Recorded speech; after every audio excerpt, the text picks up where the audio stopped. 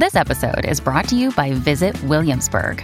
In Williamsburg, Virginia, there's never too much of a good thing. Whether you're a foodie, a golfer, a history buff, a shopaholic, an outdoor enthusiast, or a thrill seeker, you'll find what you came for here and more. So ask yourself, what is it you want? Discover Williamsburg and plan your trip at visitwilliamsburg.com.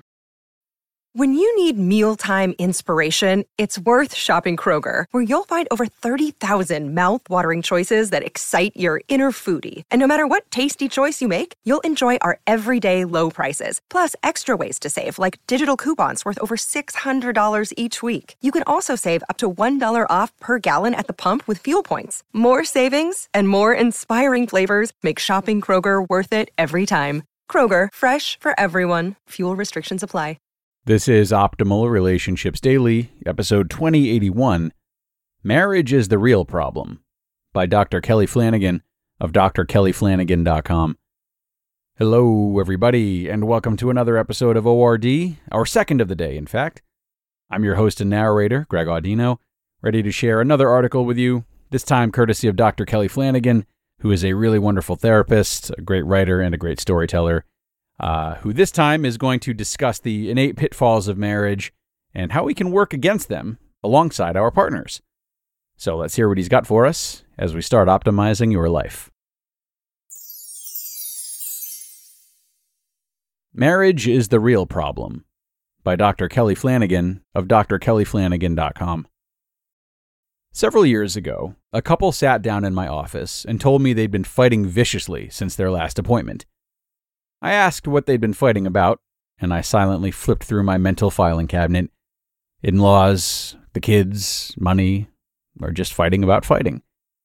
Not much surprises me anymore, but what they said next caught me completely off guard. We fought about the color of your coffee mug. The color of my coffee mug? He insisted it was purple. She insisted it was blue. Actually, the mug is both, depending on how the light hits it and your personal perceptions of color. And yet, they had been embroiled in a week-long battle, arguing a point that doesn't have an answer, seeking victory in a game that cannot yield a victor, trying to solve a problem with no definitive solution. We live our marriages in this way. We make this crazy, strange commitment to entwine our life with another's life, forever, and we quickly come to discover the insanity of this. We think and communicate differently than our partner. We celebrate holidays differently. We grieve differently. We vacation differently. We have differences of opinion about life, about love and parenting and politics and faith, and the color of a coffee mug. But instead of deciding the problem lies outside both of us, between us, we decide the problem exists within our partner. We blame them for the differences and the struggle and the pain and the messiness of life.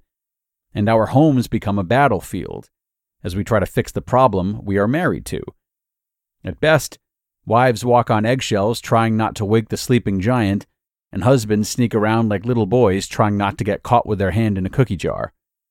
How do we rescue our marriages from this endless cycle of blame and conflict? How do we find sanity in the midst of this crazy commitment? When I was in high school, Magic Eye posters were all the rage. They were posters of apparently random and chaotic color, except if you stared into them long enough, stared past them, the colors collided into coherence, and an image emerged from the randomness. Something meaningful emerged from the chaos. I think we need to look at the marriage altar like we would a Magic Eye poster. We need to stare past the glitz and glamour of the wedding day. Stare past the false promise of lifelong satisfaction and personal gratification. Stare past the false hope of turning chaos into order with the exchange of 2 metal rings. And as we look more deeply into the marriage altar, we may glimpse a new image emerging from the randomness and chaos. We may see the wedding altar for what it is, an altar of sacrifice, a place our egos are meant to die.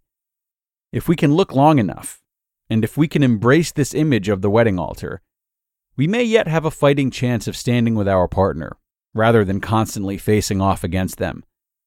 As our egos die, and our need to be right and powerful and safe dies with them, we may become free to embrace a radical kind of acceptance.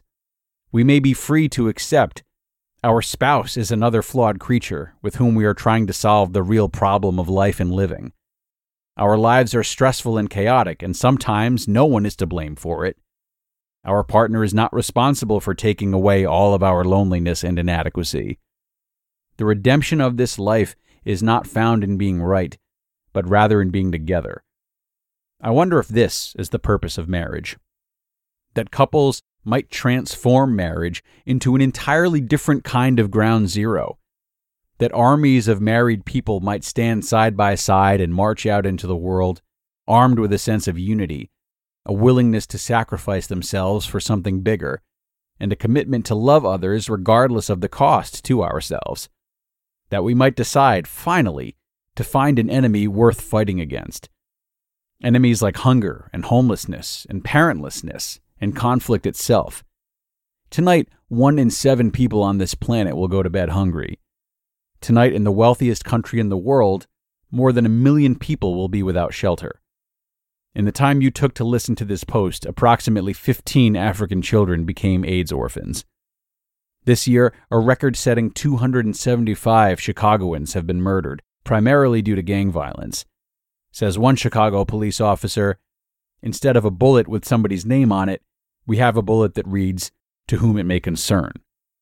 For the most part, we can put these kinds of statistics out of our minds, until we go to a Batman premiere, and then the denial crumbles with the world around us. And yet tonight, we will go to bed with our backs to each other, fighting about who started the fight, who is most responsible for the kids' disrespect, or who left the toilet seat up, or the color of a coffee mug. Let's stop blaming each other, and let's find an enemy worth fighting against. Let's put our egos to death, and let's stand with our spouses.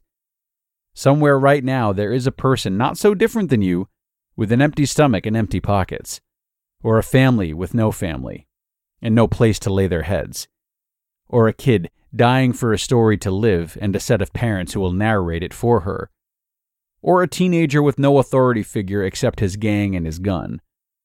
The world is aching for people who have learned the freedom of unity and compassion, who are ready to wield them like weapons, firing salvos of love into dark and crumbling places.